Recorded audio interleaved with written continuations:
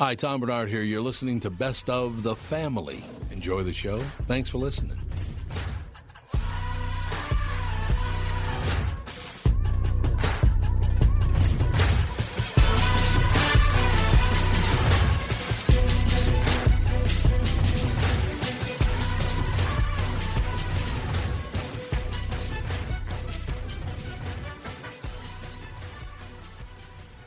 Michael Bryant, Bradshaw and Bryant, what's the latest?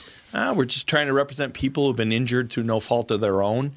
We're trying to talk to them before they talk to an adjuster or before they take a settlement that isn't something they should get based upon their injuries. How many people are out there not in the law business, that love to run around scaring people before you even get to them? Well, adjusters will want to settle cases and Right. they want to close files. So based upon that, they do what they have to. I think there's a lot of circumstances where they probably act as attorneys where they're not attorneys, and they try to explain people's rights, or they give them a certain view that if they look at it. And what I always say is this: if the adjuster really truly thinks the offer they made makes sense, they'd have them come see us. And that's exactly my question is, you have to understand who has your best interest in mind, correct? Well, you want to know what your rights are. Whether or not you decide you're going to hire us or not, that's a choice. It's a free consultation, and you want to understand what all your rights are and what coverages you have. And plus the fact I hang out with you, so you got to be a good guy if I'm hanging out with you. Maybe. Okay. Ladies and gentlemen, Michael Bryant, Bradshaw and Bryant. Tommy, do you guys read a lot of poetry on the Q? You mean like, there once was a man from Nantucket? No, more like T.S. Eliot.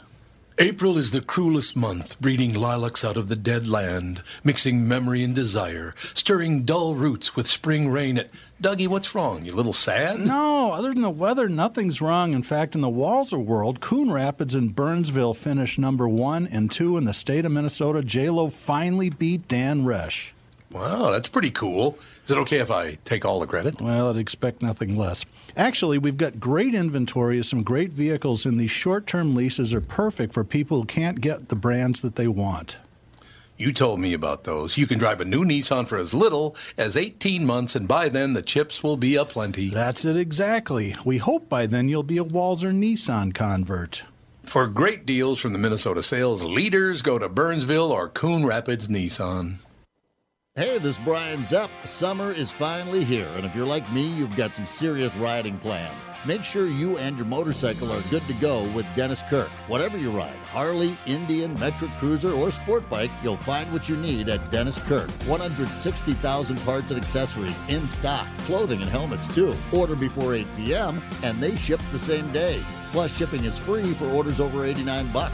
Follow Zepp's lead and head to DennisKirk.com. They ship today.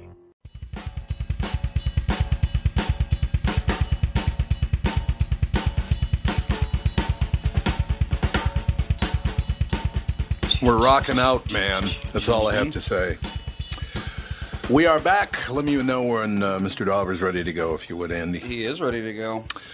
Marvelous. Comics have conquered America. From our multiplexes where Marvel and DC movies reign supreme to our television screens where comics-based shows like Walking Dead have become amongst the most popular in cable history, to convention halls, bestseller lists, Pulitzer Prize-winning titles, and MacArthur Fellowship recipients. Comics shape American culture in ways high and low, superficial and deeply profound. Jeremy Dauber, how are you, sir? Hi, how are you? It's so great to be on the show.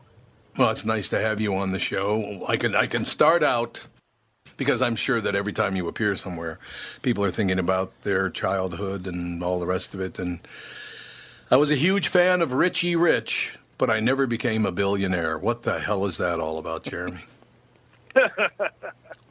Well, you have great taste.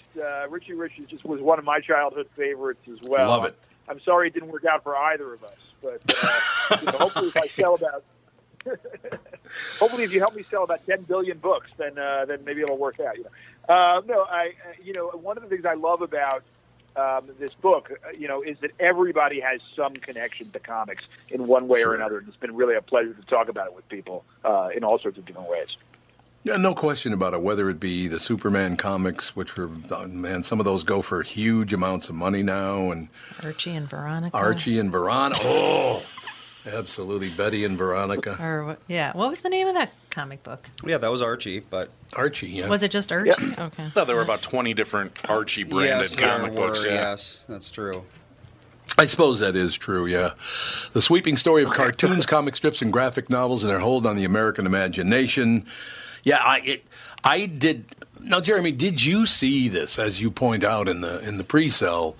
Did you see the Marvel and DC and The Walking Dead and you go down the list? Did you see stories like that taking over basically the universe? My God, they're everywhere. Well, it was funny because you're absolutely right. They really are everywhere. And just increasingly, if you were like us, if you were a comics fan from way back, to see some of these stories then playing themselves out, on the small screen, on the big screen, with just all of Hollywood's top talent, all of this kind of attention sort of being on it, that was amazing. There was another amazing story that I wanted to, that as you were saying, I wanted to tell too, which was when we were kids, if you had said, your schools were going to be teaching graphic novels, your elementary schools, they're going to be in every public library, they're going to be winning, you wouldn't have believed it. That would have been, right. Too good to be true. So, and those were both part of that same story, and I wanted to tell both parts of that together. And so that was sort of part of what brought me to the book.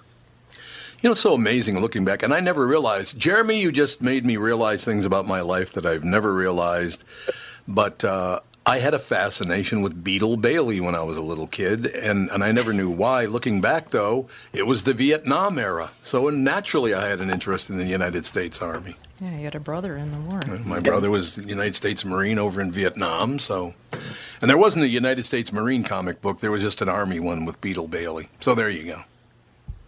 Yeah, and one of the interesting things about these comic industries, some of these Beetle Bailey lasted for decades and decades, for example, is how a comic that starts in one era, really kind of changes a little bit or modulates to deal with sort of the issues that are going on in other eras.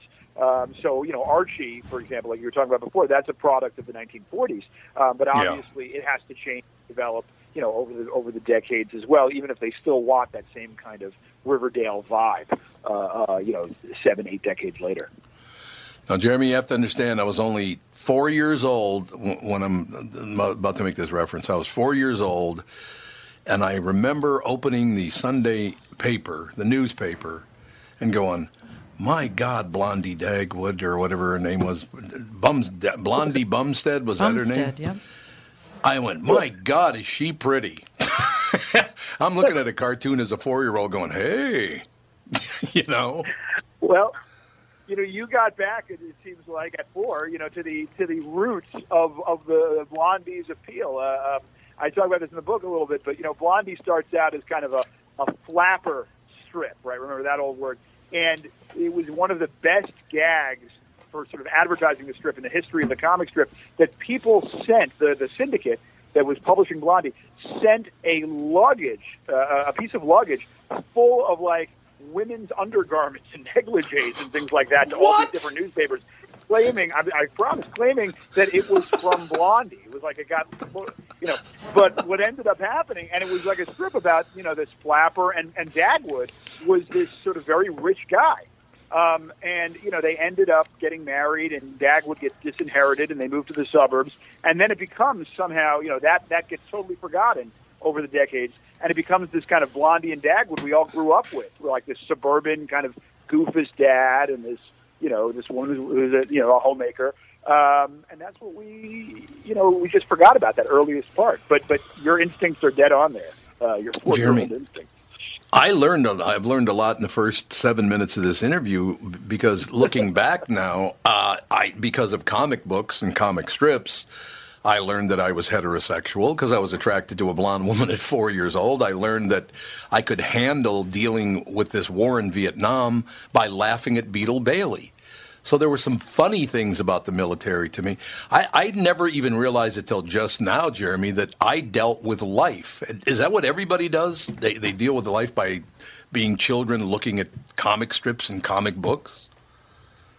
I think that, for a lot of kids, this comics medium is one of those first, kinds of media that they encounter. in some fundamental, and it teaches all sorts of lessons, or it can. This was one of those big questions about each of these comic strips, comic books when they came out. Is this teaching lessons about, let's say, fair play and being on the right side and sort of standing up for justice and truth and, in the American way or what have you? Or is it saying, like these comics, you're going to get into mischief, you're going to cause problems, you're going to be sort of a, Katzenjammer kid. This was one of the reasons why these media sort of were a little bit controversial when they came out and at different points. But nobody on either side of the issue disagrees that they're profoundly shaping and educational. There's no question about that. Everyone agreed with that. So you're 100% right. Yeah, Jeremy, I never even recognized that in my own brain that I did consider comic books and comic strips to be educational, because every Sunday and whenever a new issue would come out, I would go to Hermes, which was what do they call those back in the day? They're not, those little stores, they were kind of general stores, I guess. Okay, 5 and Dimes. Yeah. Hermes is a 5 and dime or general store. I would go down there, and I never realized that's how I, in part, dealt with life, by looking at things like that. That's what do you know what the very first cartoon was? I have no idea. Mickey Mouse? Well, it depends how far you go back in America and in the world, because there's some sort of definition. But, you could say, you remember we all learned about this in sort of elementary school, that colonial era, at the time of the Revolutionary War, that snake that's cut into pieces, that says join or die, this sort of recruiting poster for the colonists in the Revolutionary War, that was a comic. Paul Revere drew a comic. Yeah. You have these crazy things. But we really think about this in some ways from these comics that appeared in these magazines around the time of the Civil War in a lot of ways. And that's this guy, Thomas Nast, who was sort of one of the most famous political cartoonists in American history, still extremely influential to this day. So maybe that's a good place to start the story. But then it gets to this kind of newspaper comic that you were talking about sort of growing up with, like we all grew up with. And that's really around the turn of the 20th century. That's where our story really takes us. Another thing I learned just now by reading your bio is that I have a lot in common with a Columbia professor. I never knew that, Jeremy. Now I know. There you go. Yeah. That was great. Clearly we have a lot. And, one of the things also that you were saying before that we have in common is, and this is, places us in a particular time, right, of going to get our comics at a drugstore or a general store, like you were saying, as opposed to a comic shop or or Barnes and Noble, in a hardcover. That was a very particular era of what the comic book business was. It was sort of a mom and pop shop and newsstand trade. And part of the story I tell in the book is where you get your comics changes and what that means to the kinds of comics that can be made. Jeremy, or do I have to call you Professor Dauber now, that I know you're a Columbia professor? Sure. Jeremy's good. Yeah. Jeremy's good. I'm jumping a little ahead here, or jumping too far, but all these things are spinning through my head now, looking back and reading comics when I was a kid. It seems to me that not only husbands and wives dealt with one another and this, that, and the other thing, but the first black characters that I can remember were in comic books. I do remember that, especially the little kid in Charlie Brown. That's absolutely right. And in fact, you were talking about Beetle Bailey before, and it was interesting. Mort Walker, introduces Lieutenant Flip. Right. He does that, because he has this meeting with these black soldiers. He has these meetings at Ebony Magazine. And they say to him, you are telling a story about the Army. And you really, in the Vietnam era, and you're really not representing sort of the demographics of what the Army looks like. And what Walker said, you're absolutely right. I have to introduce a character that represents that side of it too. And thus this new character was born. And really, as you say, I think introduces a new kind of representation to a wide swath of comics reading kids and comics reading public. And that's going on in Peanuts as well. Sure. Charles Schultz does it in response to some correspondence from fans saying, we'd like to see a black character there. And that dynamic is really important between sort of artist and audience. Jeremy, I do remember Flip talking to the Colonel, and this is 100 years ago, maybe. I don't know. It was a long time ago. But he's talking to him, and Flip's in a bad mood. He's just not feeling well, or he's just not in a great mood, or it's not crabby, but he's just not in a good mood, right? And they're talking, and at the very end, the last frame, the colonel looks at Flip, a black soldier, and says, "Why are you in such a black mood?" And Flip looks at what would be the camera. In other words, he's in the cartoon looking out at you like, does he realize what he just said? I mean, even as a little kid, I knew that. Very educational, I thought. Absolutely. Absolutely. And I think that gets, not only is it sort of teaching lessons, but it gets to that wonderful interplay that comics does so well between text and image. That's the kind of joke that it's kind of hard to do on paper in any other kind of medium. I mean, you could do it on TV, but it sort of predates that kind of thing at The Office, right? You could almost see Steve Carell doing something like that in The Office. But this predates that by decades, obviously, right, in the comics. Jeremy, do you remember the one that really caught your attention? Was there a comic that the first one that ever caught your attention? You went, man, this is amazing. I think I'm a little younger than you, and the one that I remember just sort of tearing down the Sunday paper to get to, was Calvin and Hobbes. Oh God, that yes. was Andy. Yeah, I grew up with Calvin and Hobbes. I was very, very upset when the run ended. Yep, you wanted to write a letter. Yeah, I couldn't have been more than 10 years old when it ended. When did Calvin and Hobbes end? His cat's named Hobbes. Yeah. Yeah, it ended after. I was lucky enough that it ended. I don't remember the exact date, but it ended after I was a little older, so I could sort of handle the loss a little bit, but not really. Because, 95. It was such a what 95. Yep. Yeah. Okay. So I was 9. I was already in college. But it was such a, as they would say in the movies, right? Such a 4-quadrant strip. I mean, it really just appealed to children, to adults. Everybody, and it was you don't normally get. God gave Watterson with both hands. Just a tremendous artist, and also just one of the most brilliant comedians of his or maybe any generation. Just what a talent! And he's also never relinquished creative control over those characters, even once. I don't think he's never syndicated it in. Well, not syndicated, but, he's never had other authors continue it. He's never made a movie, a TV show, anything. It's just 10 years of the comic, and that's what you get. He never did any marketing of the items either. They never sold toys. There's the ones that you see out there, from my understanding, are all illegal. I think so, Wasn't he angry because they reduced the size of the frames or something, and that's why he said goodbye? Oh, really? I think that's...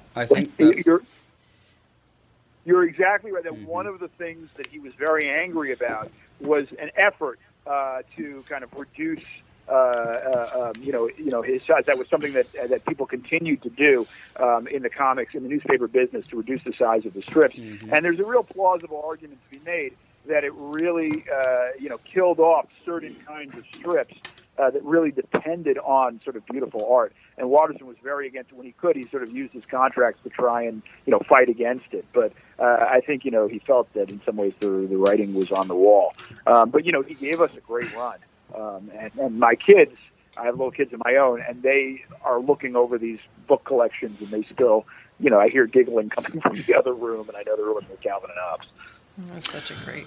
Jeremy, what's really kind of sad is when I go out to the curb now to pick up our newspaper, the Star Tribune or the Pioneer Press in Minneapolis and St. Paul, it's about the size of a napkin now.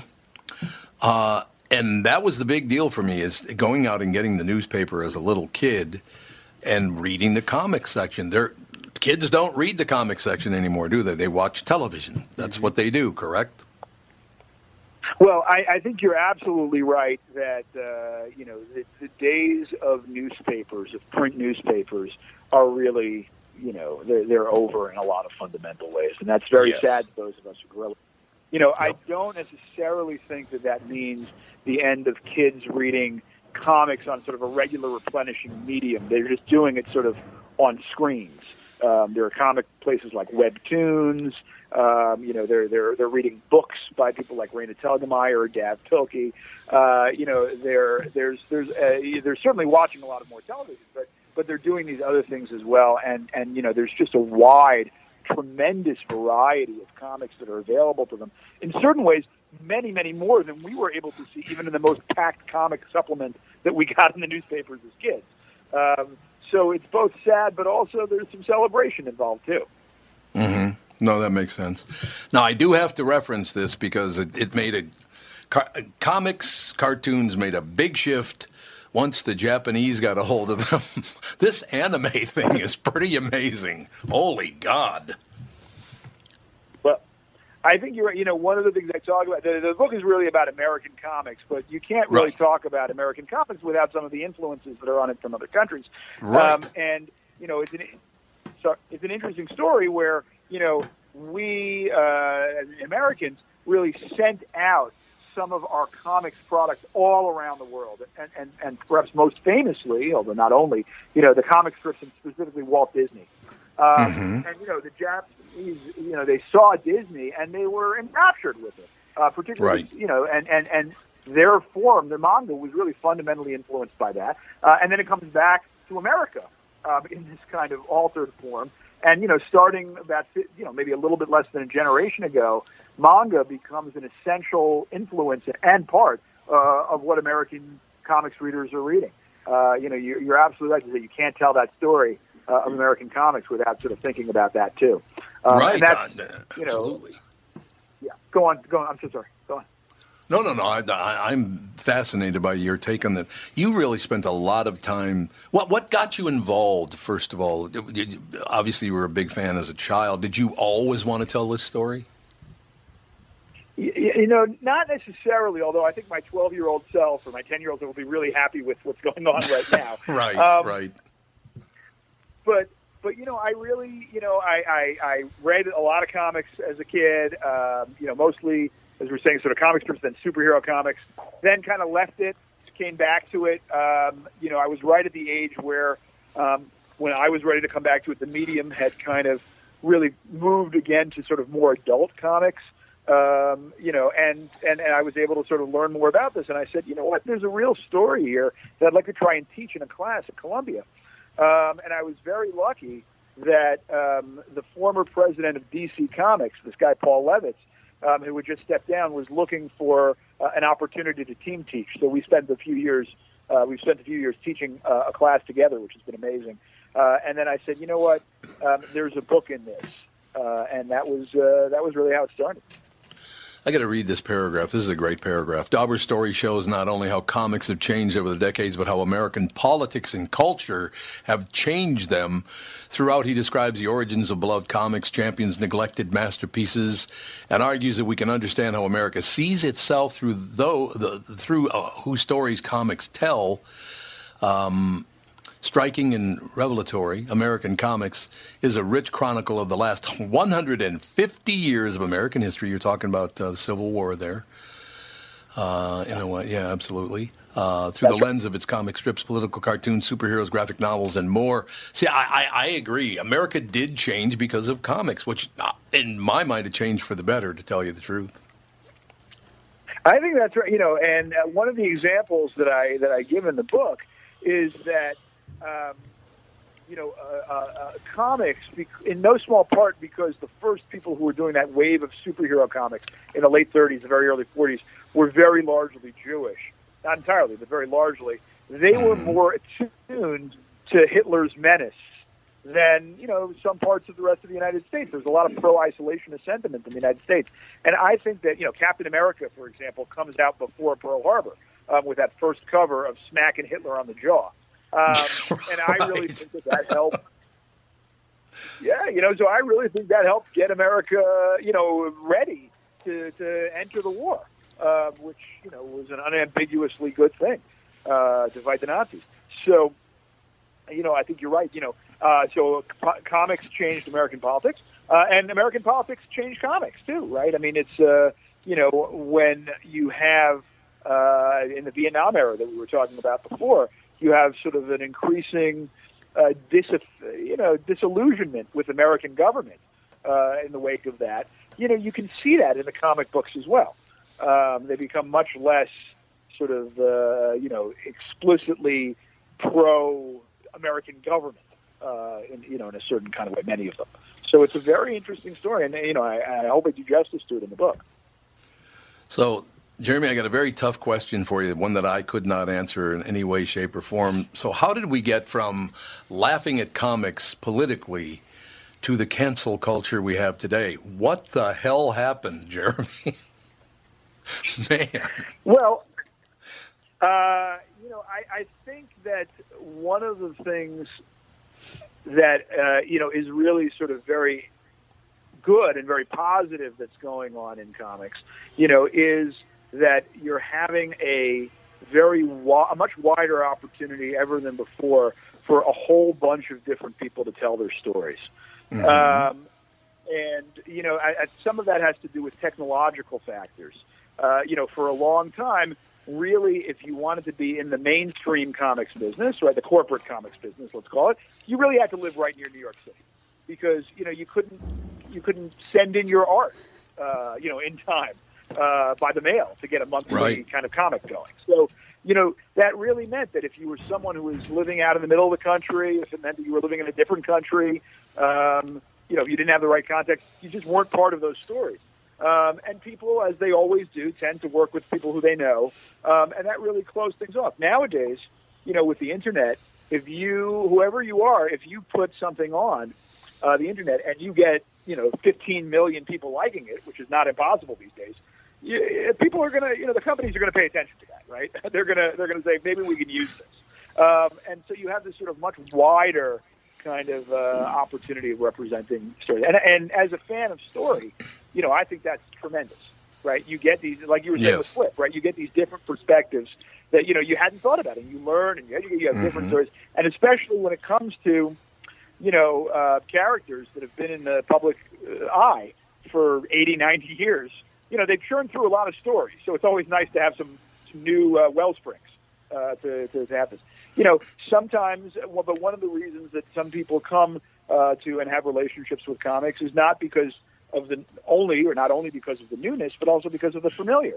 And sometimes it's uncomfortable for some people when, they have a very set sense of what a character is or what a story should be or is, and they have different ones than they expected. And that can lead to being upset. You take as an example, having nothing to do with sort of, this is from 30 years ago, when DC decided to kill off one of the Robin characters, Batman and Robin. Mm-hmm. Right. And let me tell you, that did not go over very well when they did that. And the next, but they killed them, so the next person comes, the next character comes and makes the argument that the fans do, which is basically saying, Batman needs a Robin. That's just how it goes. You have to take me because Batman needs a Robin.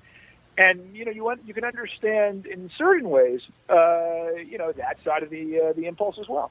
So, one of the things. So I think that's an interesting sort of tension and push and pull, sort of the tension of the new, the unrepresented, the underrepresented, in terms of story, in terms of diversity, and sort of the saying of, wait a minute, this has been this way. The shock of unfamiliar is difficult for some people. But now, are they swinging too far to the other side? Listen, I've got people through my friends and family that are homosexual in nature, but now it seems like in the DC universe specifically, they've now Superboy is gay or bisexual, the new Robin is gay, this character's gay. It's like everybody's coming out of closets now. They feel this need to flip every superhero into a different ethnicity or different sex or sexual preference. Not necessarily even for story, but just to try to placate people. Do you feel that there's a problem with that? I think that, for me, the criterion is always going to be whether or not I'm hearing a new story that is interesting for me. And if it's something that serves, a powerful statement, then that's fantastic. If it is, resonating, that's fantastic. If it's something that's done, for a stunt, then it should be treated as it is for a stunt. But so it's always going to be a case by case basis for certain kinds of things. But the thing itself, I don't have a problem with. I think it's just those are always criteria that it has to be, and I suspect that all of the creators, nobody. I think maybe some of the corporate honchos, about different stunts, but nobody who's writing these stories sets out to say, I'm just going to do a stunt because I don't care about the story that I tell. That's not really how these creators work. They say, I think this is an important story to tell. I'm going to try and tell it as best and as honestly as I possibly can. Particularly now, I think that, in the 30s and 40s, there was much more of an attitude of, you know what, it's Thursday. We got to get this story out. Because we got, and now people say, these are stories that we want to tell and they're important. And so, we'll see what happens. I know you only got a couple of minutes left, Jeremy, but I do have to bring up the at one time living god of comics for all Minnesotans, and of course that would have been Charles Schulz. Mm-hmm. Unbelievable. Amazing. Yeah. St. Paul, Minnesota's own. What a guy, and he's one of these, one of these characters that has not only received all of the popular adulation that he deserves, but he's also received all the critical approbation that he deserves. Right? He really, when the sort of most elite highbrow comic company in the United States, Fantagraphics, sort of reprinted all of the collected Peanuts. They get President Obama, to write an introduction, right? I mean, this is somebody, it's amazing, and he deserves it. You read these comics and you're like, how can you get such profundity, into such depth, into these couple of panels, and it's like Fred Astaire, you don't understand how it can look so simple and yet just be so amazing at the same time. No question. Jeremy Dauber, Dauber. The book is available everywhere. Certainly go to Amazon. The sweeping story of cartoons, comic strips, and graphic novels, their hold on the American imagination. I'm glad they have a hold on the American imagination because it helped me as a child. I can guarantee you that. Jeremy, please come back. I'd love to talk more about the psychology and the politics and all of it about cartoons. I'd love to have that conversation with you. That's great. Let's do it. I'd love that. That would be wonderful. Thank you, sir. Have a great day. Thank you. Have a great day. Thank you so much for having me on. Jeremy Dauber, ladies and gentlemen. The book, again, is called American Comics, A History. We'll be right back in a couple of minutes with the family. Dan Chesky's here from Dan's Southside Marine. It won't be long now until we start seeing boats on the water. Warmer temps and open water are coming soon, Tom.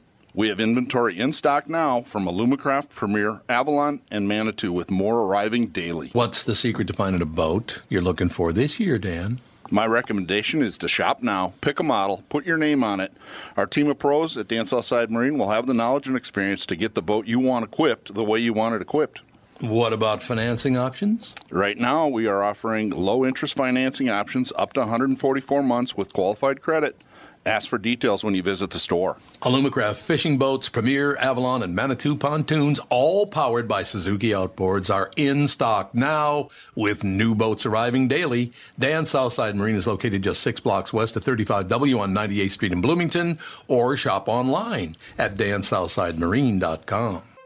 Tom here, and I'm talking with Brad Huckle and Mike Bilski of North American Banking Company. We've talked before about how working with a community bank like North American Banking Company can benefit business owners. Do you have an example you could share with our listener? Our customers at Homeco Insulation in Blaine have been banking with a big bank for many years, but suddenly their calls weren't getting returned and their banker was unresponsive to their business needs. You can imagine their frustration. They had a successful business, wanted to expand, and their bank cut them off. They were ready to move on from their big bank. When they were referred to us, we knew they wanted to work with a community bank that would be responsive and would take the time to understand their business and its needs. That sounds like a perfect fit. I know it can always reach out and not only talk to an actual person, but I'm talking to an experienced lender. They've told us the same thing, Tommy. Look, I know Brad and Mike, and I trust them with my banking. My whole family does. So why not bank with my banker, North American Banking Company, a better banking experience, member FDIC, and equal housing lender. You all have helped build MyPillow into the incredible company it is today and have trusted in Mike Lindell to give you a great night's sleep. Mike's latest incredible deal is on the Giza Dream Sheets, which you've heard me rave about before, that's for sure. These sheets are made from the world's best cotton, Giza. They are ultra soft and breathable, yet extremely durable. Right now, the Giza Dream Sheets at its lowest price ever. These sheets are 60% off, coming in as low as $39.99 with promo code TOM.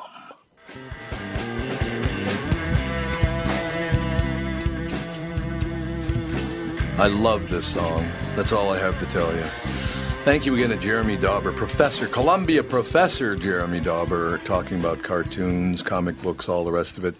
Because I didn't really think about that until I talked to Jeremy about this, that comics influenced my childhood. There's no question about that. I wanted to be Richie Rich. No, I don't, like I said, I didn't become a billionaire, so it didn't really work out, but... There's still time. There's still, yes. Sounds like still quitter time. Talk to me. Yeah, you're probably right, ladies and gentlemen. Just invent something huge. Tom, though, you're talking about the influence. Now, look, comics' biggest boon was the late 60s, 70s, and 80s. The Silver Era, yeah. Right, and now you have to consider all of those kids that grew up reading that really kind of concentrated, amazing era of art and storytelling are now adults running movie companies. That's why we're seeing superheroes and Godzilla and anime at its apex right now. You know, which sadly means in about 10 years it's all going to be Pokemon and My Little Pony. But at this point, at least, we're getting some decent nerd review. This is our chance to step up. Hey, don't diss Pokemon. Andy was the biggest fan of Pokemon. Oh, yeah. He was. I caught all of them, all 150. Yeah, but the funny thing is... Oh, on the Pokemon Go game? No, in the Pokemon original. That's right. Game Boy, Pokemon Red. Ew. I got every last one. I was so proud. I was I was also 12, so, you know. I grew up watching all the Croft Super shows and fun cartoons on Saturday morning, and one of my favorites was Land of the Lost. And when they released it on DVD... I bought the complete DVD set. I brought it home. I sat all of my kids down, so there's like 6 of us in the living room. I pop it in. I make popcorn. We're going to watch. Forget Jurassic Park, kids. This is dinosaurs. And we watched 5 minutes of it, and one by one, each one of my kids kind of slowly stood up and looked at me and shook their head and walked into the other room. And it did not live up to my memory and the childlike hype I had for it. It never does. But I had to laugh because I'm like, you might be shaking your head at me right now, but in 30 years, you're going to be sitting down with your kids and popping in Pokemon. Oh, absolutely. And they're going to be listening to cartoons, Pika, Pika, Pikachu, Pika, Pika. And your kids are going to look at you like you've been licking too many outlets.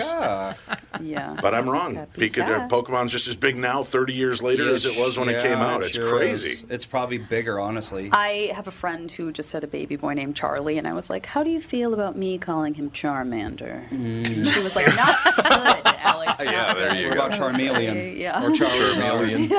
Yeah. We have...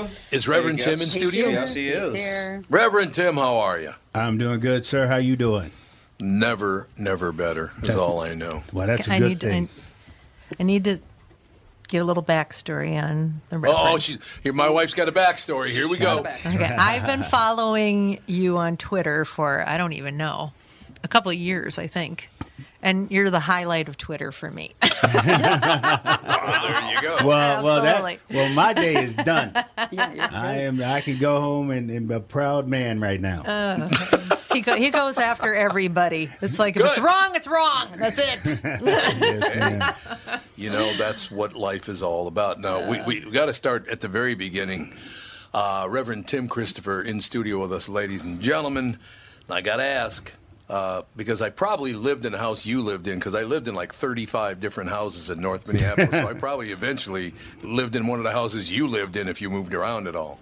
We moved around a little bit until we finally settled down into one house. Yes, sir. Yes, sir. Where was that house? 2729 North 3rd Street. We was right behind the Fairview Park. Right there on the freeway. It was right in the middle of everything that was going down. It was, a couple blocks off of Broadway, a couple blocks off of Lindale, and right off Penn. So everything that went down was pretty much in my area. One of my favorite stories about that, because I grew up all the way from 11th and 11th and 4th Street down there, even south of Plymouth Avenue, to all the way up to 3315 Russell Avenue North was the last place. I mean, I lived everywhere in North Minneapolis, but one of my favorite things about where you lived, that whole area down there, we lived at 2201 6th Street North for a long time, but right by your house, just about 2 or 3 blocks away, there's a church on the corner of Lyndale and 26th. Yep. It's right down there, right? Yeah, big church. And I'm walking through the neighborhood one day, and I looked over, and somebody stole Jesus. I will never forget it. You say stole, maybe they just found Jesus.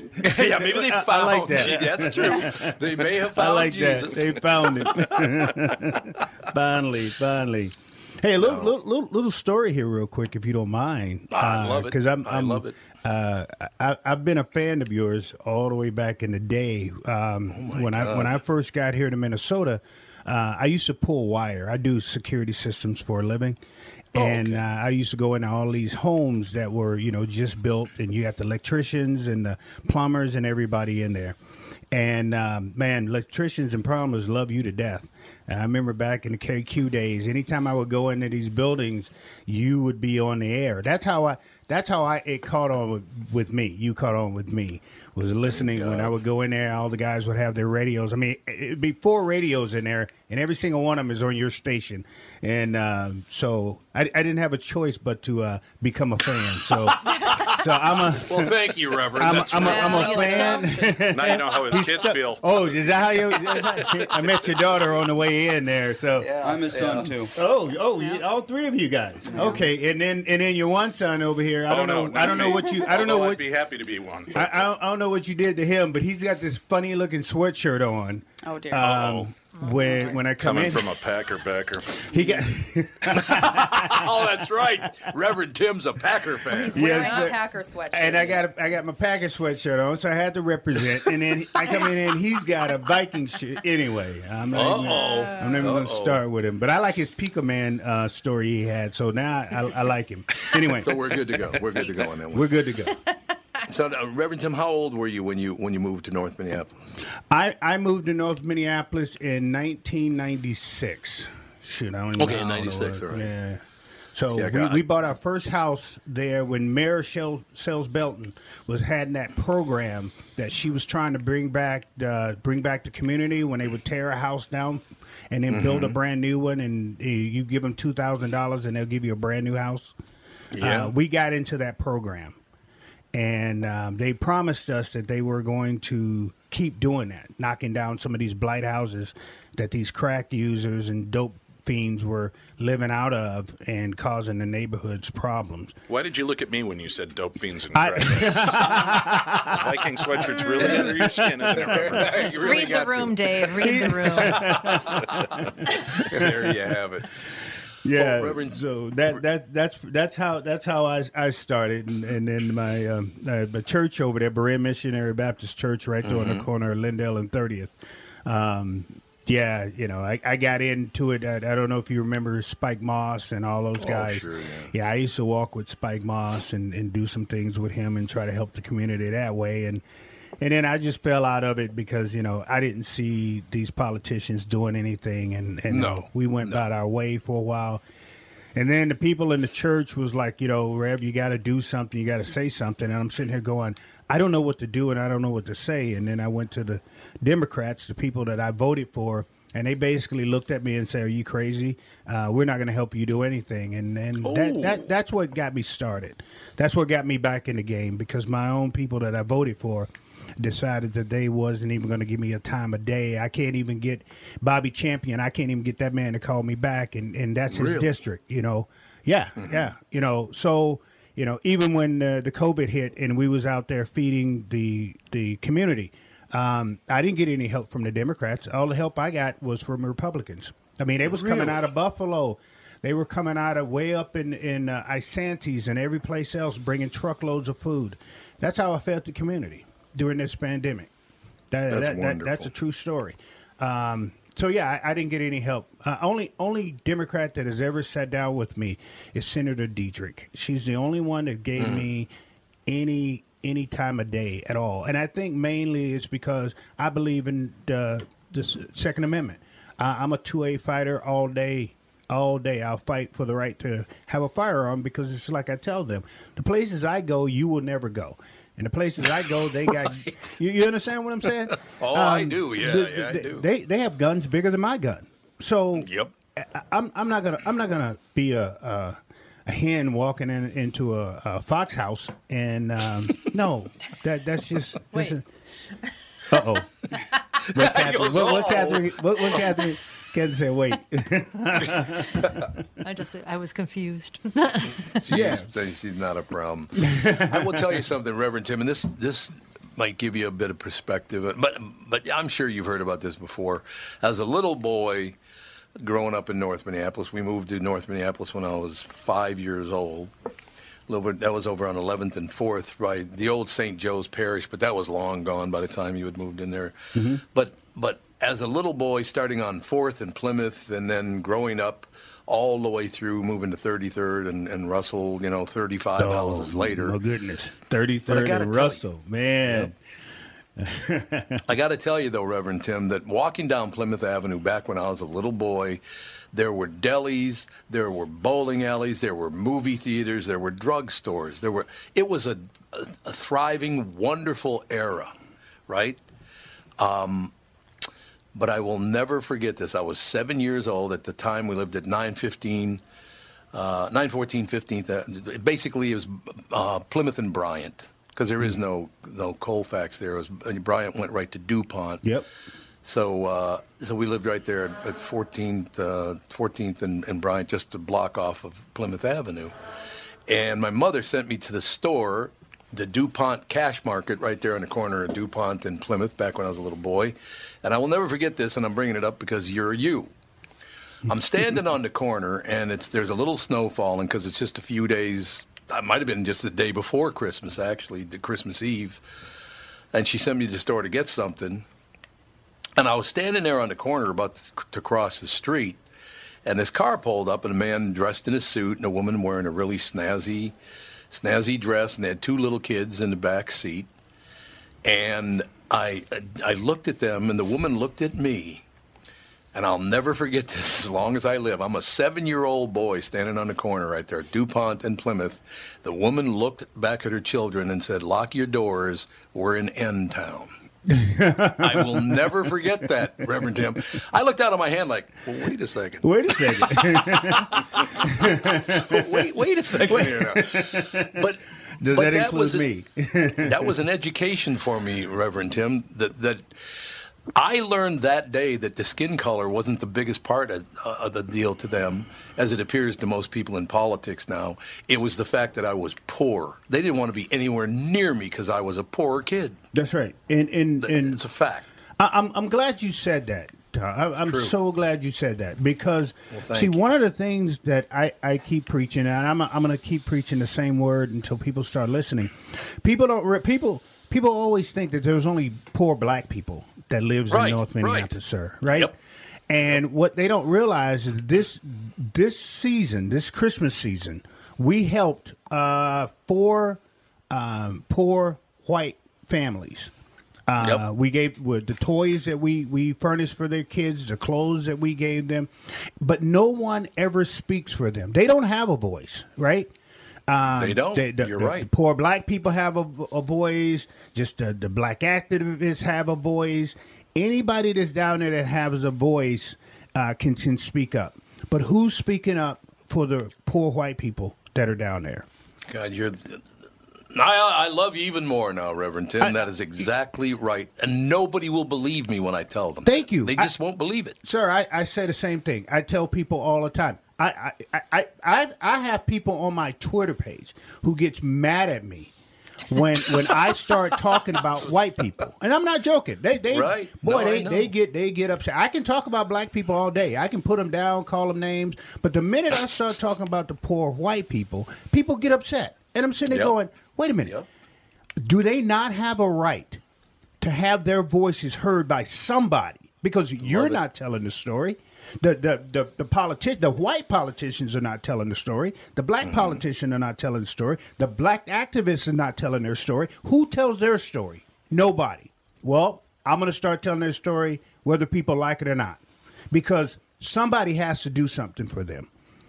Because what happens is whatever the black community gets, the crumbs that falls off the table is what the poor white person get. And that's a true story, whether people want to believe it or not, or whether it hurt their feelings of me saying that. But I'm going to say it because there's a lot of poor white people down there that's going, hey, look at us. And I'm sitting there going, wait a minute, why can't you go to one of these people who are always shouting, White Lives Matter? Where are those people? Where are the White Lives Matter people to help you out? Yep. I don't see them anywhere around, but the minute someone says Black Lives Matter, the White Lives Matter people show up and go, oh, well, White Lives Matter too. Okay, then go down there on Knox go down there on Bryant and 33rd, where you was talking about, and go help some of them white people. I ain't seen not one white person down there doing jack for them people. But yet, my foundation furnished the whole Christmas for a whole bunch of them down there. So that's why I tell people, if you're going to get me for saying something about black people, helping black people, building black people, then get me for saying something about helping white people. I don't see no color here. The man that raised me, my stepfather, Tom, is as white as you. He's from Boise, Idaho.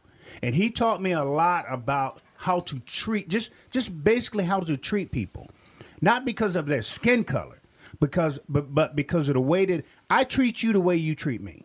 Right? Correct. You call me a dog, I'm going to call you a dog. And I know people sit there and go, well, you're not supposed to say that type of stuff. You're a reverend.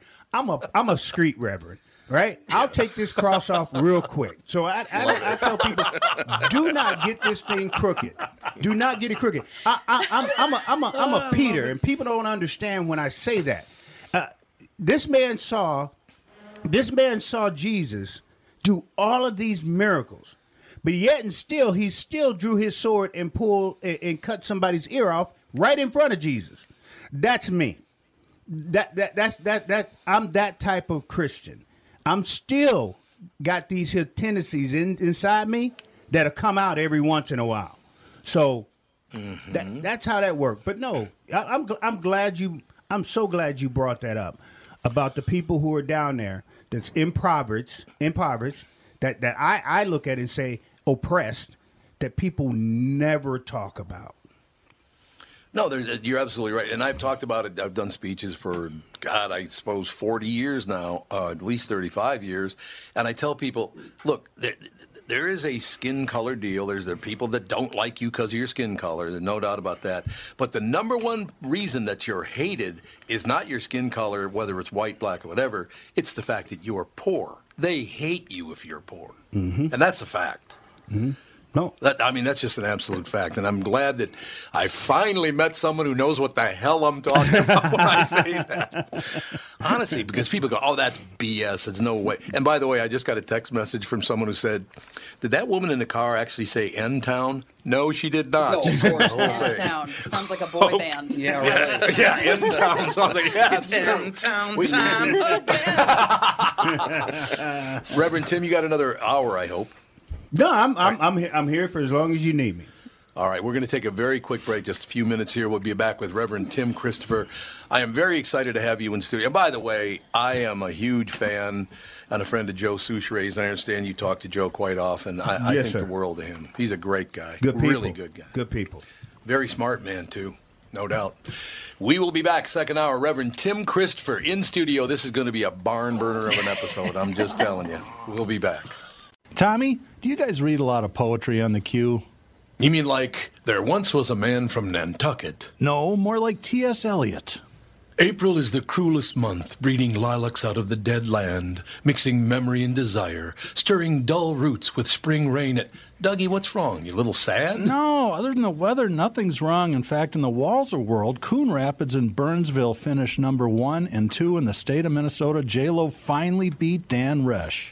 Wow, that's pretty cool. Is it okay if I take all the credit? Well, I'd expect nothing less. Actually, we've got great inventory of some great vehicles, and these short-term leases are perfect for people who can't get the brands that they want. You told me about those. You can drive a new Nissan for as little as 18 months, and by then the chips will be aplenty. That's it exactly. We hope by then you'll be a Walser Nissan convert. For great deals from the motor sales leaders, go to Burnsville or Coon Rapids Nissan. Michael Bryant, Bradshaw and Bryant, what's the latest? We're just trying to represent people who've been injured through no fault of their own. We're trying to talk to them before they talk to an adjuster or before they take a settlement that isn't something they should get based upon their injuries. How many people are out there in different, not in the law business, that love to run around scaring people before you even get to them? Well, adjusters want to settle cases and they want to close files. So based upon that, they do what they have to. I think there's a lot of circumstances where they probably act as attorneys where they're not attorneys, and they try to explain people's rights, or they give them a certain view that if they look at it. And what I always say is this: if the adjuster really truly thinks the offer they made makes sense, they'd have them come see us. And that's exactly my question is, you have to understand who has your best interest in mind, correct? Well, you want to know what your rights are. Whether or not you decide you're going to hire us or not, that's a choice. It's a free consultation, and you want to understand what all your rights are and what coverages you have. And plus the fact I hang out with you, so you got to be a good guy if I'm hanging out with you. Maybe. Okay. Ladies and gentlemen, Michael Bryant, Bradshaw and Bryant. Hey, this is Brian Zepp. Summer is finally here, and if you're like me, you've got some serious riding planned. Make sure you and your motorcycle are good to go with Dennis Kirk. Whatever you ride, Harley, Indian, Metric Cruiser, or Sport Bike, you'll find what you need at Dennis Kirk. 160,000 parts and accessories in stock, clothing and helmets too. Order before 8 p.m., and they ship the same day. Plus, shipping is free for orders over $89. Follow Zepp's lead and head to DennisKirk.com. They ship today.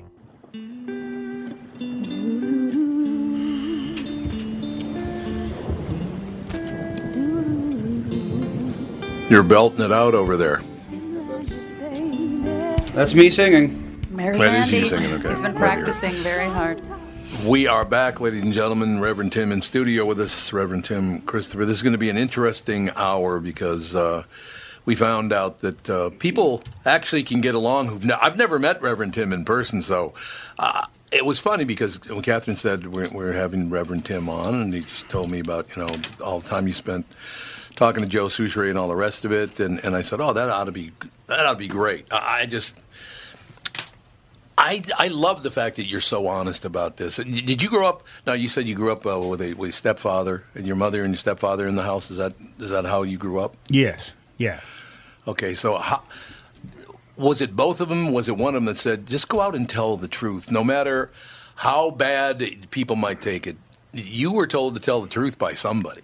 Yeah, my father, when my dad's a military man. Okay. So I grew up on Marine Corps bases, and one of the things, now this is think about it, 1970, Memphis, Tennessee, Millington, Tennessee, down south. You got a white man that come in and falls in love with a black woman, and he's willing to take her 4 black kids under his wing, love her and love them. Then we moved to Camp Lejeune, North Carolina, on that base there. And as long as we were on the base, everything was fine. Anytime we go off the base, that's when we would have to divide up because we would have problems with the locals, because my dad, like I said, my stepdad's white, and they looking at him like, hey, what are you doing with that group there? And then, my dad just got to the point where he's going, I don't care. This is my family, and whatever happens, happens. So that's what he said. Just tell the truth. There's no reason for you. There's going to be people that's going to fall off. I understand that. That's no problem. But just tell the truth. So, okay. I get in trouble for it, but I'm good. But you know how lucky you are that you were told to do that? I mean, it's painful. It's hard. There's no question about it.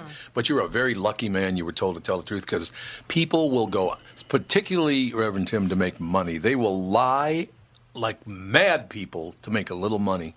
And that disgusts me. I get disgusted by that. Money is just, it's disgusting. Yeah, it really is. It's crazy what people will do for $1. And I'm learning that.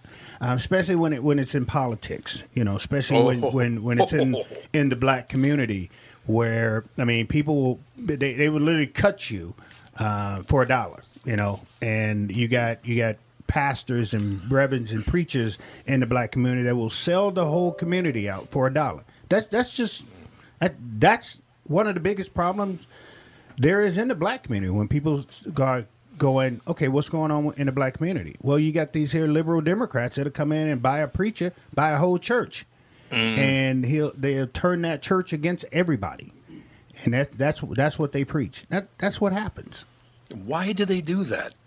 I don't get it. Why? They can keep the vote. I mean, right now, Republicans are afraid. True. Republicans are afraid to go down to North Minneapolis because of that reason. Because they realize that we can't go down here and make a difference because the Democrats come in here and buy all the votes. Mm-hmm. I mean, that's a true disgusting. story. It is. That's sir. disgusting. It is. It is. It's ugh. It's not America. No. And the thing that makes me mad about it is they come in with the first thing that they'll come in and say that other group over there is racist. They don't like you. And it is true. Don't trust your neighbor. Trust us. Right. Yeah. Exactly. That's basically what happened. And like I always tell people ask me, well, what are you? I say, I'm me.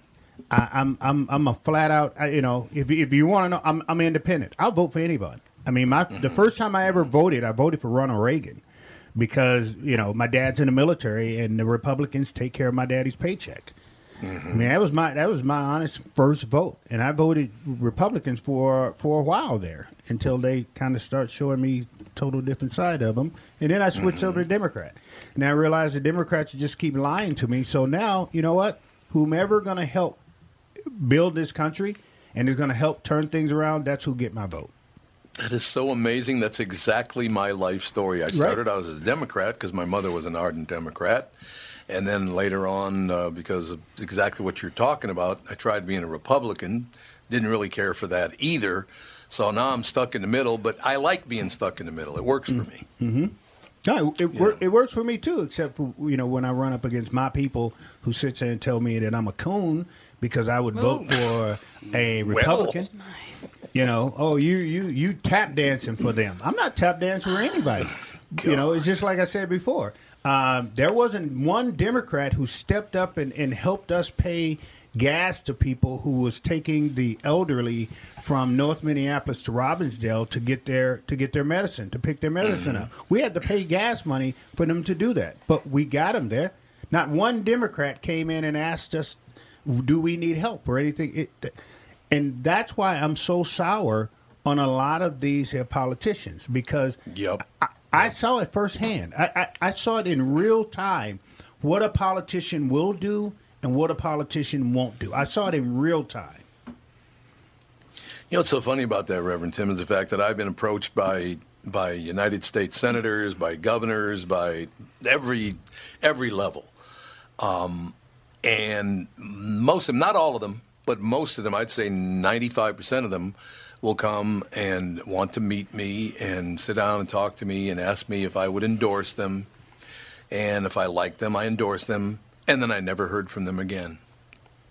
It's disgusting what those people do. It's flat out disgusting. No, definitely. I put together a whole round table. See, what people don't realize is, people always say, well, you're just a big mouth. You're just running around with a big mouth, right? Me too. Right? But what people don't realize is what I have done behind the scenes. I put together a table for senators, Republican senators, and Republican House members. Put it together, invited them to the church, had them sit down to listen to the people. I've worked with many. If I started naming a lot of the Republican lawmakers that I've worked with, I've talked to, I've went to, and tried to make some type of concession to get them to understand, to get them to listen to what's going on in the community, you would be shocked. I just had a meeting with Tony Albright out of Prior Lake. We sat down and was talking about that video that came out of that one little girl being overtly racist. We sat down and talked about that. Behind the scenes, I do a lot, and I work with a lot of people, and I deal with a lot of people. Everybody got mad at Scott Jensen because Scott Jensen started talking about the black community. Well, where do you think he got that from? Yeah. You think he did that on his own? Do you really think these Republicans are finally talking about the black community by themselves? I mean, think about it. They're getting it from somewhere, right? Right. Okay, I'm just saying. No, you're absolutely right about that. I just, you must get some pretty solid support, though, in North Minneapolis from people. I mean, you're out there on your own a lot, no question, and you stand there like a man. You learn that from your family. But there got to be a lot of people supporting you as well, aren't there? Yeah, I work with other organizations. Like A Mother's Love. I don't know if you guys ever heard of it. Well, absolutely. I work with her, and we do a lot. And that's what people don't, like I said, I don't put out everything that we do. But I work with very, very close with Lisa Clemens, with A Mother Love. A lot of those, I'll give you a perfect example. Those babies that were shot, the 3 babies that were shot. Yeah. Was at the hospital, praying with the family, and my organization's Shepherd's Works made sure that those families had enough money to be able to sit in that hospital where they can order Uber and they don't ever have to leave that hospital to leave their baby. That's what my organization did. The kid who just got shot was shot a while back here. That was trying to stop the carjacker. They shot. Right. He got shot and died. My wife sat with that mother for I don't know how long, and they just hugged each other forever. I didn't think they ever was going to let each other go. We went and made a concession to that family also. So there's a lot of things that I do in the community, and a lot of people that I work with in the community. I just don't put it all out there. I'm working with a young man right now that we're trying to put together classes so we can teach some of these young black women what a straw purchase is. A lot of these guns that are on the streets right now, these boneheads decide to get their girlfriend to buy these guns and give it to them, and then they go commit a crime, and then she catches a case for it.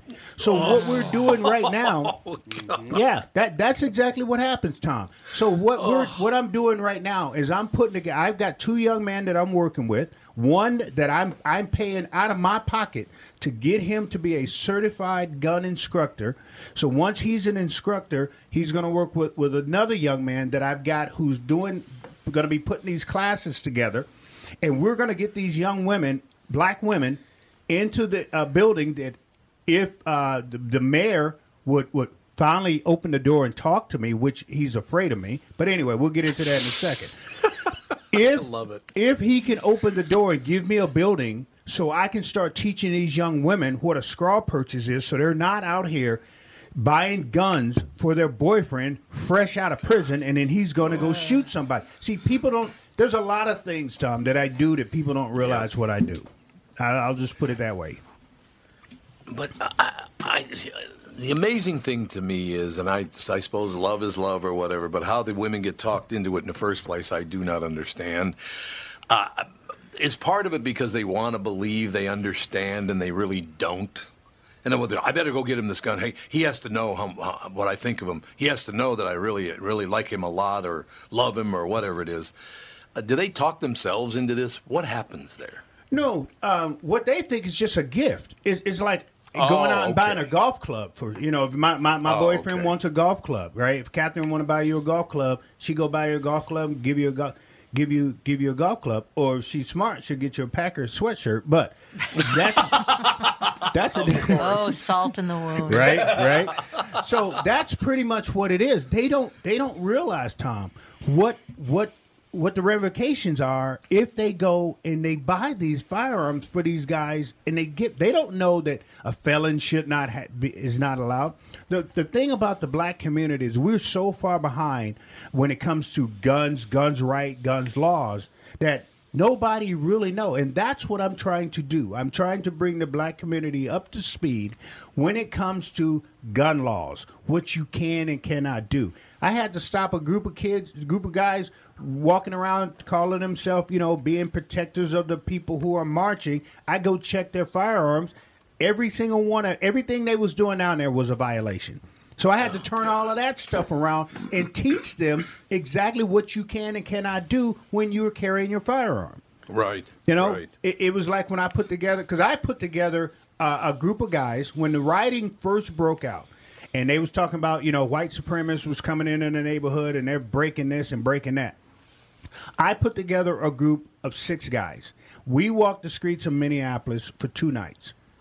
2 nights. And one of the things that I said that I only want people with me who are licensed, who has insurance.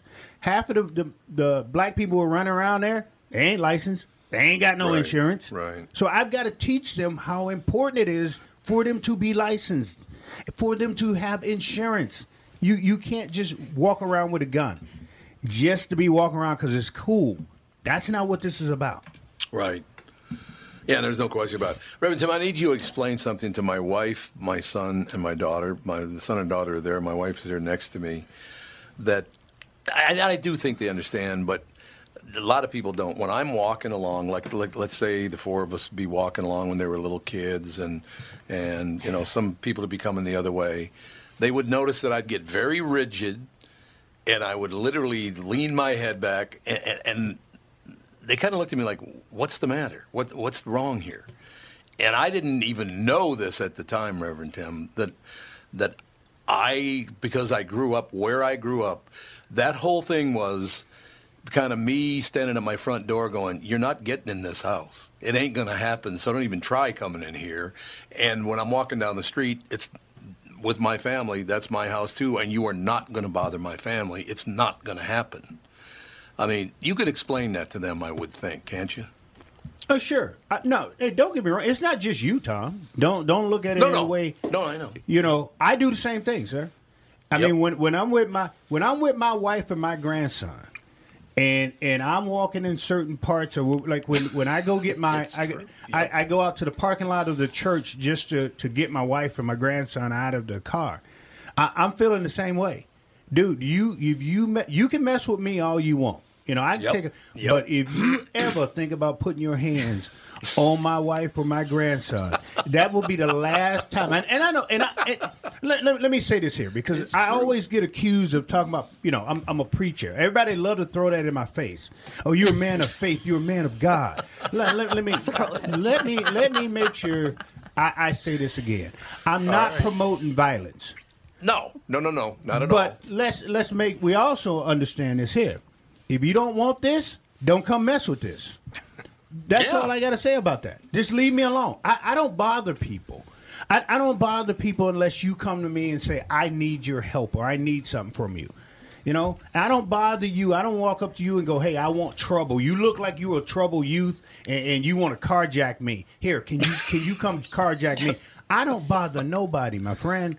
Right. But I'm like you. If I'm walking down the street and I got my family with me, and all of a sudden I see some people that I go, coming at me. Yeah, absolutely. Right? I'm now it's time for me to be. I've got to be the guardian because they are important to me. So I understand that. That's all it is. It has nothing to do with color. And if you like you said, because you come from that era, Tom, come from that area, you know what it feels like when you get around somebody that's not right. Correct? There's no. Catherine once at a party many years ago, she said, "Here's my impression of Tom when he suspects that somebody's going to mess with his family. First of all, he stands straight up. Instead of being kind of bent over walking, you stand straight up. You lean your shoulders back. You lean your head forward, and if you're really angry and about to go after somebody, you start bobbing your head." Yeah, that Richard Pryor. Remember Richard Pryor was doing that? That's right. You forgot about the hackles.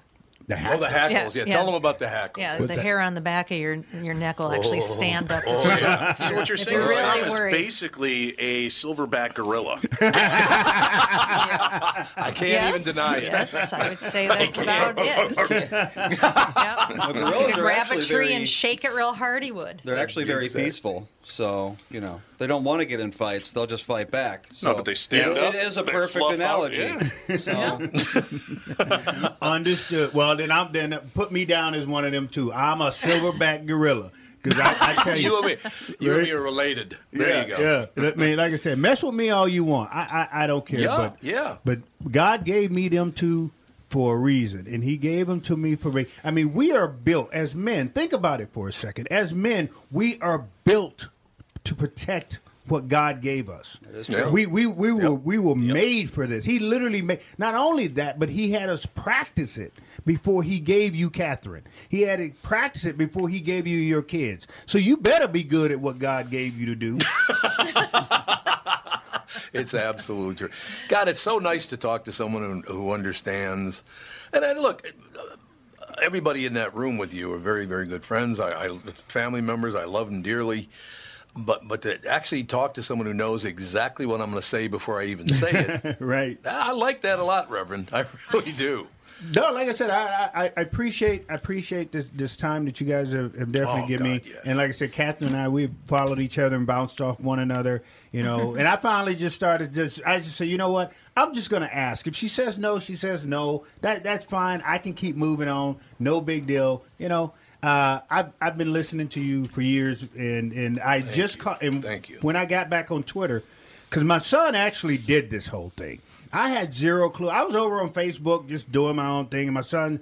And then after that video I did at the house went viral, my son's like, "We got to get you on Twitter." I'm sitting there going, "What's a Twitter?" I didn't even know what a tweet was. I didn't know what any of that stuff was. I had zero clue. I was still off in my own space. And then, and I jumped on here. And then I found your old archives.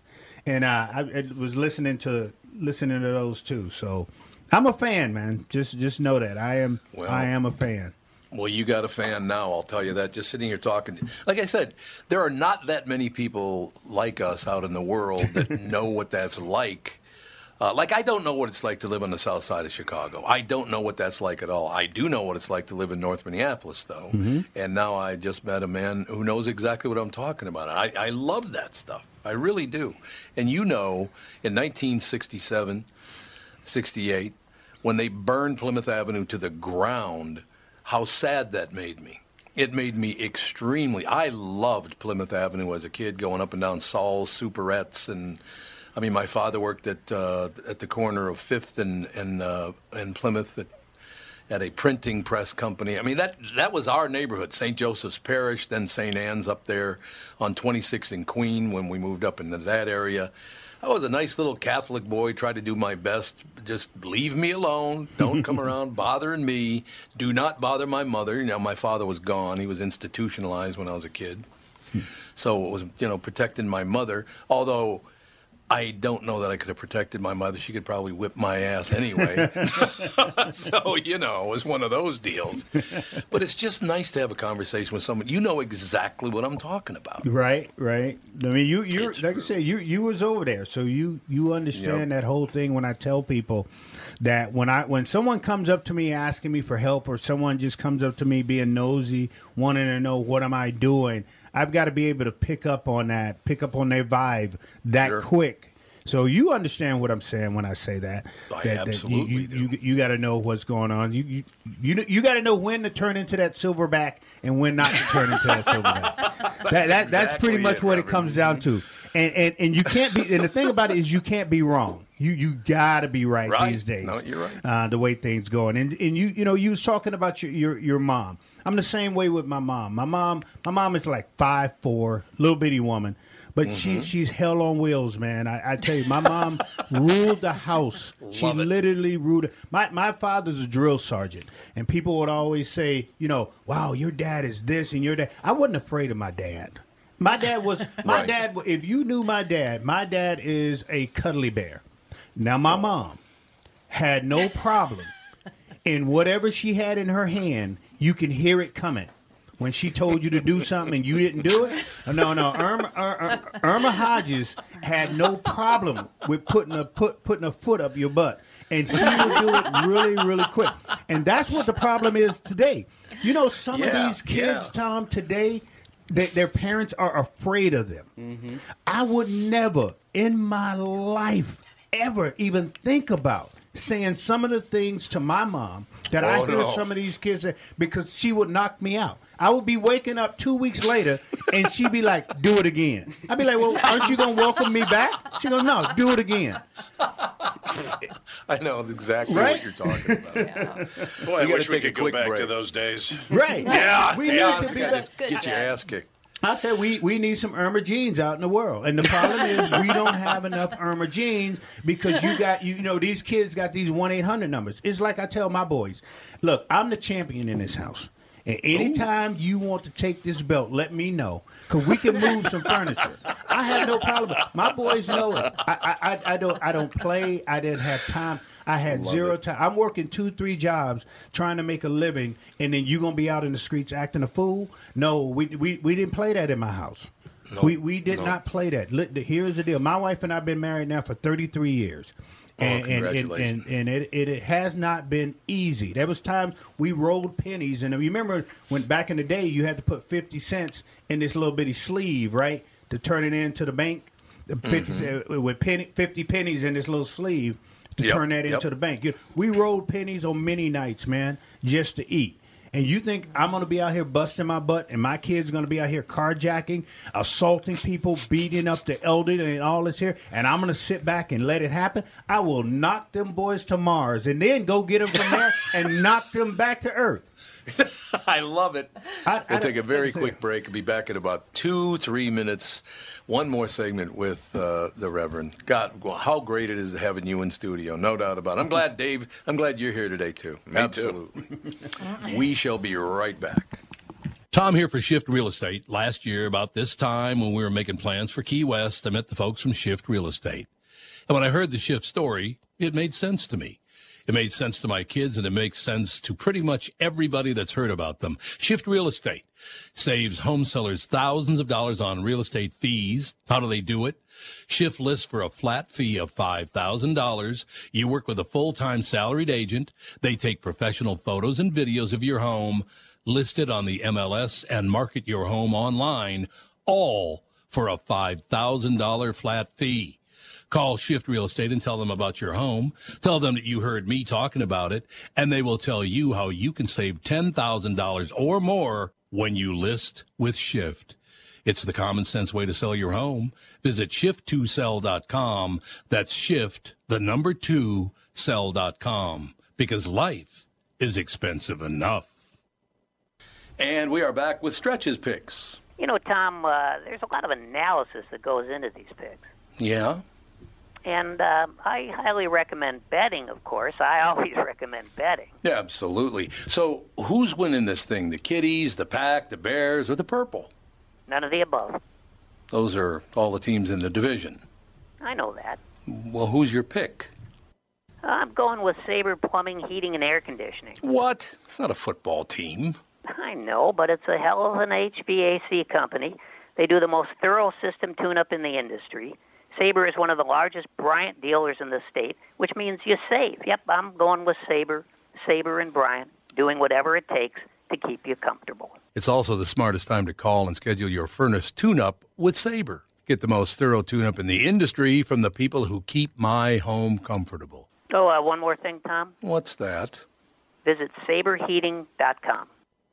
Tom here for Continuum Weight and Wellbeing. If you were like me and constantly finding yourself in weight loss mode, I have great news. Continuum is here. It's new and they're doing it differently. There are no meal replacements or foods you're required to purchase. They specialize in customizing meal plans for you using all whole nutritious foods. They don't just focus on weight loss. They are upfront with their pricing, and most importantly, Continuum is designed for long-term success. Schedule a free consultation. Find out more today. Simply go to their website, ContinuumWeightWellbeing.com, or call or text them at 952-491-6527 and catch the Continuum team on my podcast on Thursdays, 11:15 a.m. I've learned so much from them, and I know you will too. Continuum Weight and Wellbeing, life beyond weight loss mode.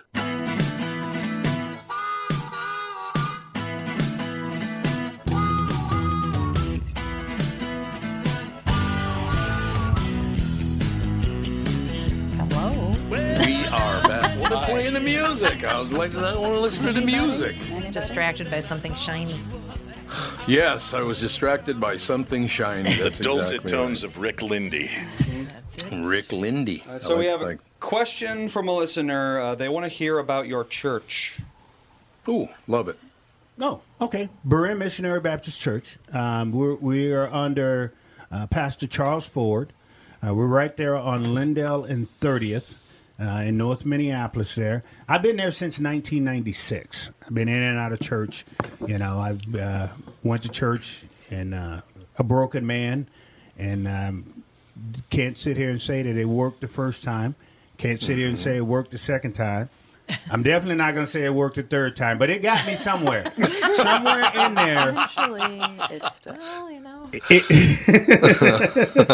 It's still working on me, too. Still working on me. Oh, yeah. But we start at 11 o'clock. Matter of fact, this coming up Saturday, at 3 o'clock is start our countdown. My pastor is stepping down. So we're going to be having a ceremony for him on Saturday. And then Sunday will be the associate preachers, which is us. We're going to be preaching Sunday at 11 o'clock. So if you want to hear me preach this Sunday, but I'll be in the pulpit by myself on the fourth Sunday. I preach the fourth Sunday of this month. So if you want to hear some preaching, I'm also going to get back to doing my on Twitter. I have a little Sunday morning 30-minute giving the word on that. I got to get back to that. But my pastor has dementia, and so we all had to come together to help him because he saved a lot of people in the church. And so I cut Sundays off. Because I'm usually on Sunday mornings from 9:30 to 10:30, so I had to cut that off to be able to go in to help do some of the things to get the church ready that he can't do anymore. But I'm going to get back to that. But as far as my church go, it's Berean Missionary Baptist Church. It's on Lindell and 30th. Our service starts at 11 o'clock, and you come into don't forget you come into a black church. So we're in church for a minute. We'll be in there usually from 11 to probably about 1:30. So So just letting you know, don't come here and think you're gonna be there for 15 minutes. It's not one of those deals. Huh? It's not one of them deals. We there for a little bit. There's another church down just south of Plymouth Avenue on Logan, has a female minister, and I went to that church a couple of times. Had a really, really nice time just sitting in there. I witnessed something in that thing. It was hard too. They went out and got homeless people off the streets in downtown Minneapolis and brought them to the church so they could, after the service, they could feed them. Have a lunch, right? And it's a black church. I was one of, I think, well, other than the homeless people, I was the only white guy who wasn't homeless. To tell you the truth, in the church that day. Right. But I'm sitting there watching this whole thing. And there was one guy, really, you could just tell the guy was drug-addled and a big drinker, and he was just a damaged human being. You could just tell by looking in his eyes and all the rest of it. And they offered communion, and I will never forget the minister. She went and got him because he didn't want to do it. He was embarrassed, and he didn't want to go up in front of the crowd. He was afraid, absolutely. And she went up and put her arm around his shoulders, took him up out of his chair and walked him up to the altar. He started bawling, man. I'm tearing up. It was tough. Reverend Tim, that was a hard thing. And it's exactly what you're talking about. Yeah, I've had a few of those moments when I'm out on the streets and I'm talking to someone and they're telling me about their life and things like that, and they just break down and start crying. And that's one of the things that I always tell people when they're talking about, we need to this and we need to that. And I always say, you got to be there to experience someone coming out of a bad situation. It's like when my foundation, which is shepherdsworksmn.org, what we do, Tom, is we go out and we feed people. We give them care bags. I mean, that's what my wife and I did for Christmas Eve. That's how we spent Christmas Eve, out giving out the care bags to the homeless people all Christmas Eve during our deliveries. But no, I understand what you're saying. It is hard, and I've gotten to the point now where I don't suppress that, But I know that God has made me strong enough to be able to listen to other people's cares and worries and their hurts and their pains, and to be able to soak that in, to be able to give them an answer to something. The hardest thing that I ever had to do is when there was a young kid that was shot right there on Knox. He was on the phone with his mother, and during a drive-by, he was shot in the head. Before he even hit the ground, he was dead. So that family, we took that family in and took care of their whole Christmas. This was a year ago, last year. But the grandmother, when we was over there talking to the mom and the family and everybody was crying and we were all crying, the grandmother said something to me that stuck with me. She goes, I don't think anybody knows what it feels to feel gutted. And she was saying that about her kid, her grandson, who right before Christmas will never walk through the door. That's what made me start saying, Tom, that I don't care what anybody says anymore. You can call me what you want. You can put me down. You can get on Twitter and tell people I'm this and I'm that. But until you've walked in my shoes and felt what that grandma felt like, and don't even try me. That's why I say I'll take the cross off real quick, and we can go at it.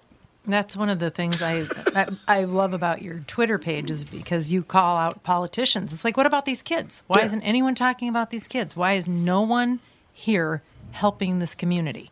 Right. You know, the Democrats don't want to do it because they think they got the vote all wrapped up. The Republicans don't want to do it because they sit there and go, well, why should we do it? We all live out in the suburbs. Well, all of a sudden, all this crime. Now, if you go back, if you ever watched the video that I did 3 years ago when I warned some of these here Republicans out here in La La Land that it was coming out to see them, I'd already told them it was coming out there because they was using the trains now. The trains are being used to deliver drugs. And if y'all don't know that, you about to be ready for a serious situation. Because like I said, they're not building these care facilities in North Minneapolis. They're building them all out here. So these drug addicts can go to these places out here for a reason. So people need just to wake up for 5 seconds and stop going, well, the crime's not here. I don't have nothing to worry about it. And I've called out these here Republicans because you know what? Their voices are needed. People are saying, well, they don't have there's nothing they can do. Yeah, there's a lot they can do. There's a lot they can do. Exactly what they're doing now, because the crime is at your doorstep, they should have been doing that a long time ago. But they waited until the crime got to the doorstep. I called out Melissa Hortman in Coon Rapids 2 years ago when she was running around lying to a group of elderly white people saying the crime rate is down. The crime rate. She lied. Yeah. I called her out in her town hall meeting. Period. Went to the town hall meeting and let everybody in the room know she's lying to you. Period.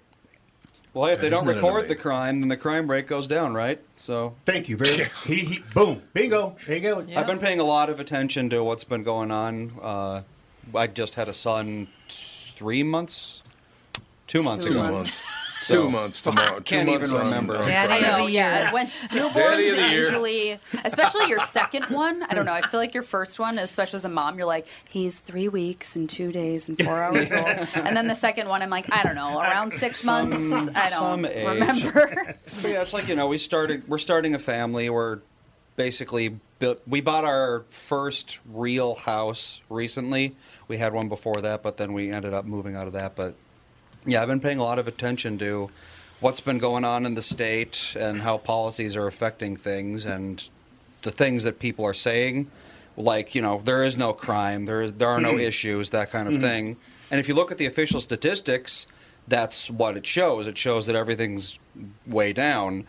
But that is because it's showing arrests, convictions, that kind of thing, which they just don't do anymore. That's right. So what you have to look at is homicides, because they can't bury those. No, a homicide's a homicide. Homicides going up, that's a good indicator that all crime is going up. Wow. That's how they run it. Choi don't want to do his job, so he decides that I don't care. You're a carjacker. Go ahead and jack a car, and what we're going to do is we'll just let you go because no one got hurt, right? So that teaches these kids, hey, look at this. I got away for free. Yeah. No repercussions, right? Exactly. Just like what you was talking about. You know what, though? There.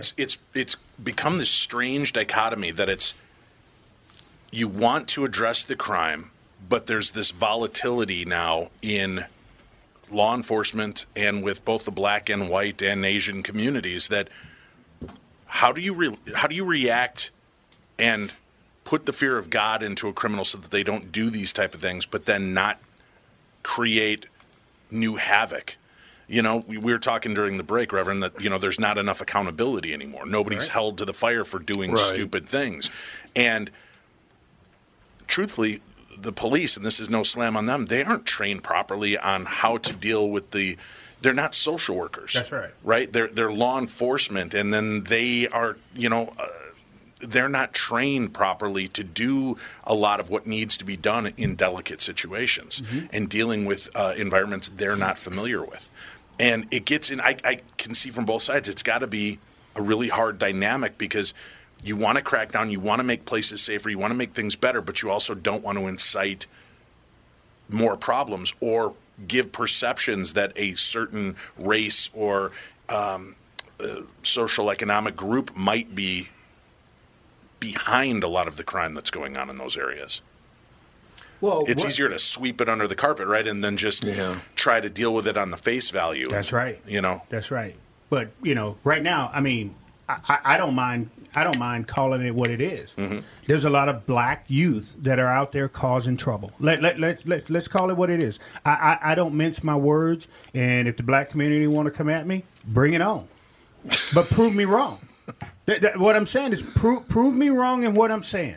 But then I can say that because I'm out in the streets trying to help what's going on and trying to make amends to some of the people who have been beat up or hurt by some of these here. I'm looking for the elderly woman that was knocked down by the little young criminal who hurt her. To be able to sit down with her, to pray with her, to see what I can do to help her get through this. So it's not just the victims or the people who are causing this. We're out to help make better what's going on out here today. And at the end of the day, when we look at it, right now in the black community, it is the 18 and down young black males who are out here doing things that they know is wrong. They realize it's wrong. And here's another thing. There are parents who know their kids are out here doing this. Because if the school know that he's a bad kid, if the police know he's a bad kid, if the neighborhood grocery store owner knows he's a bad kid, if the neighbor knows he's a bad kid, then what I ask these parents to do when I talk to them is come to us. Let us do something to help you with this kid. Let us get it into some type of program to help him out. Bring him to me and let me see what I can do for him. I just got if you go on our webpage, you will see a gang member. He was a gang member. We got him out of the gang, put him in a suit, got him into a schooling, and one of who I call everybody who follows me, I call him fam. One of the guys who follows me owns a plumbing shop, is a plumber. This kid now works for him. That's what we do. That's what I do. That's fabulous. You understand what I'm saying? I do. I'm here to try to make sure that every kid gets some type of opportunity just like I got. I love my house. I love my fence. I love my dog. I love my wife. I love cutting my grass.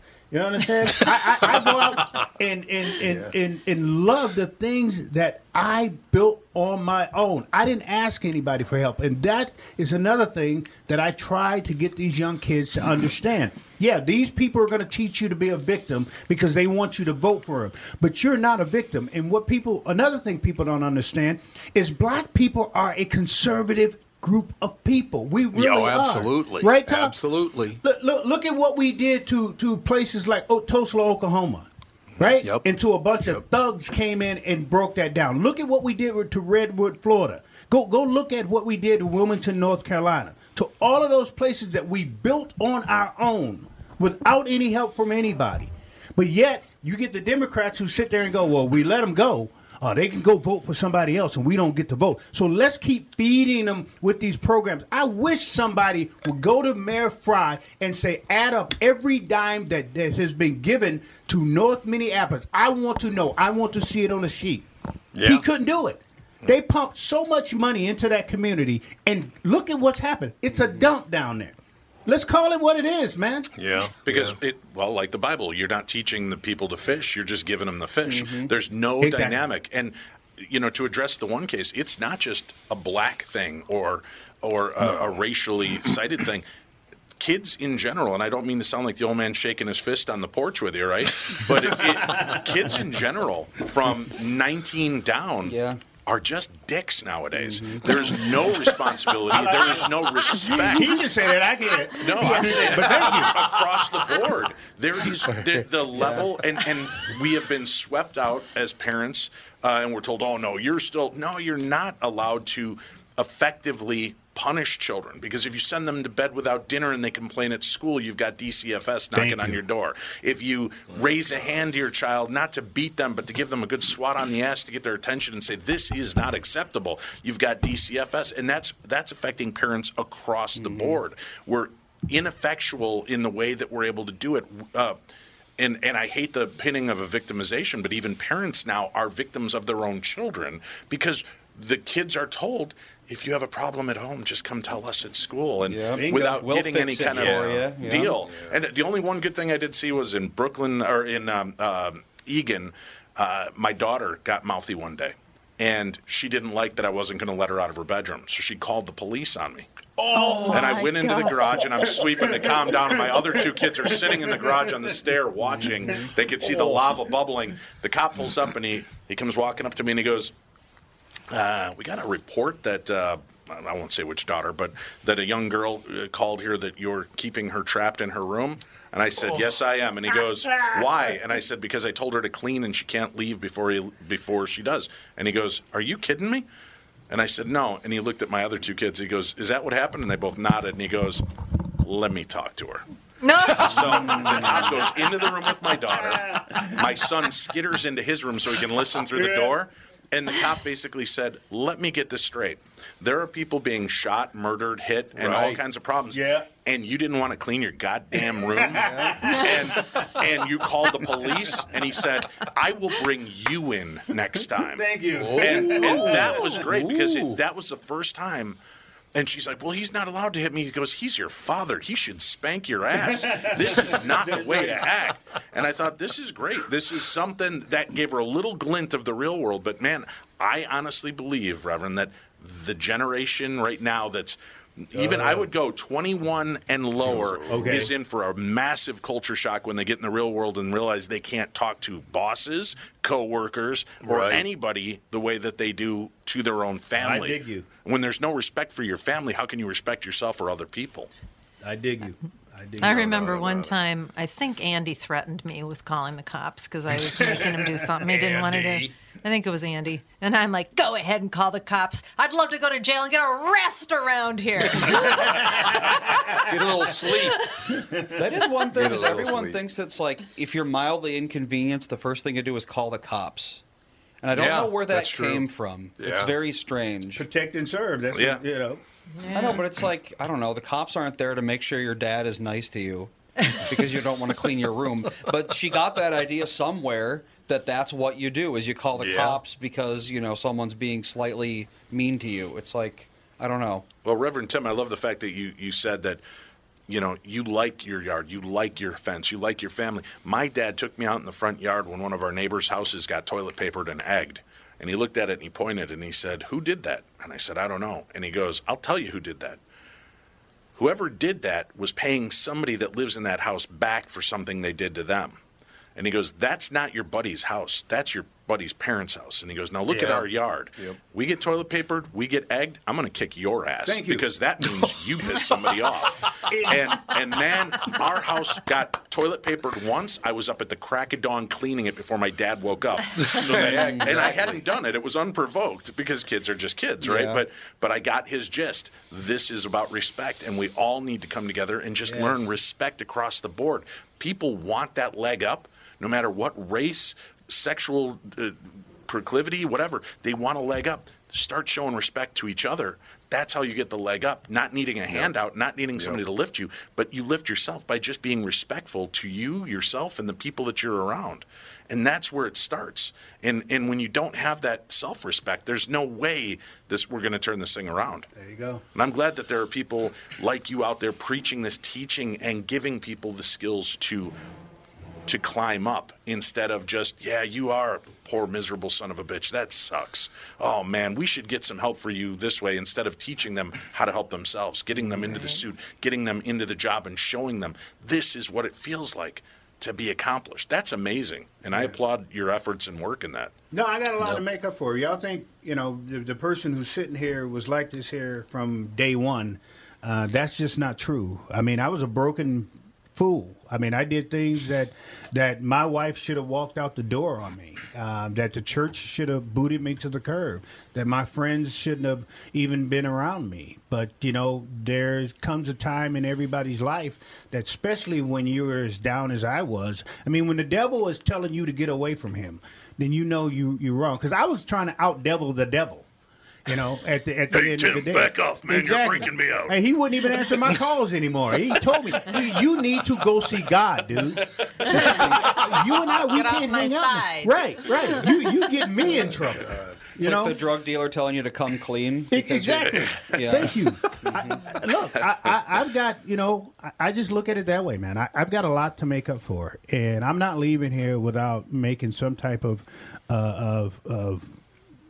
right to the wrongs that I have done. It took a lot for my wife and for my pastor to get me to where I'm at today. And I owe it to my wife. I mean, she stuck in there when things were just, any other woman would have left.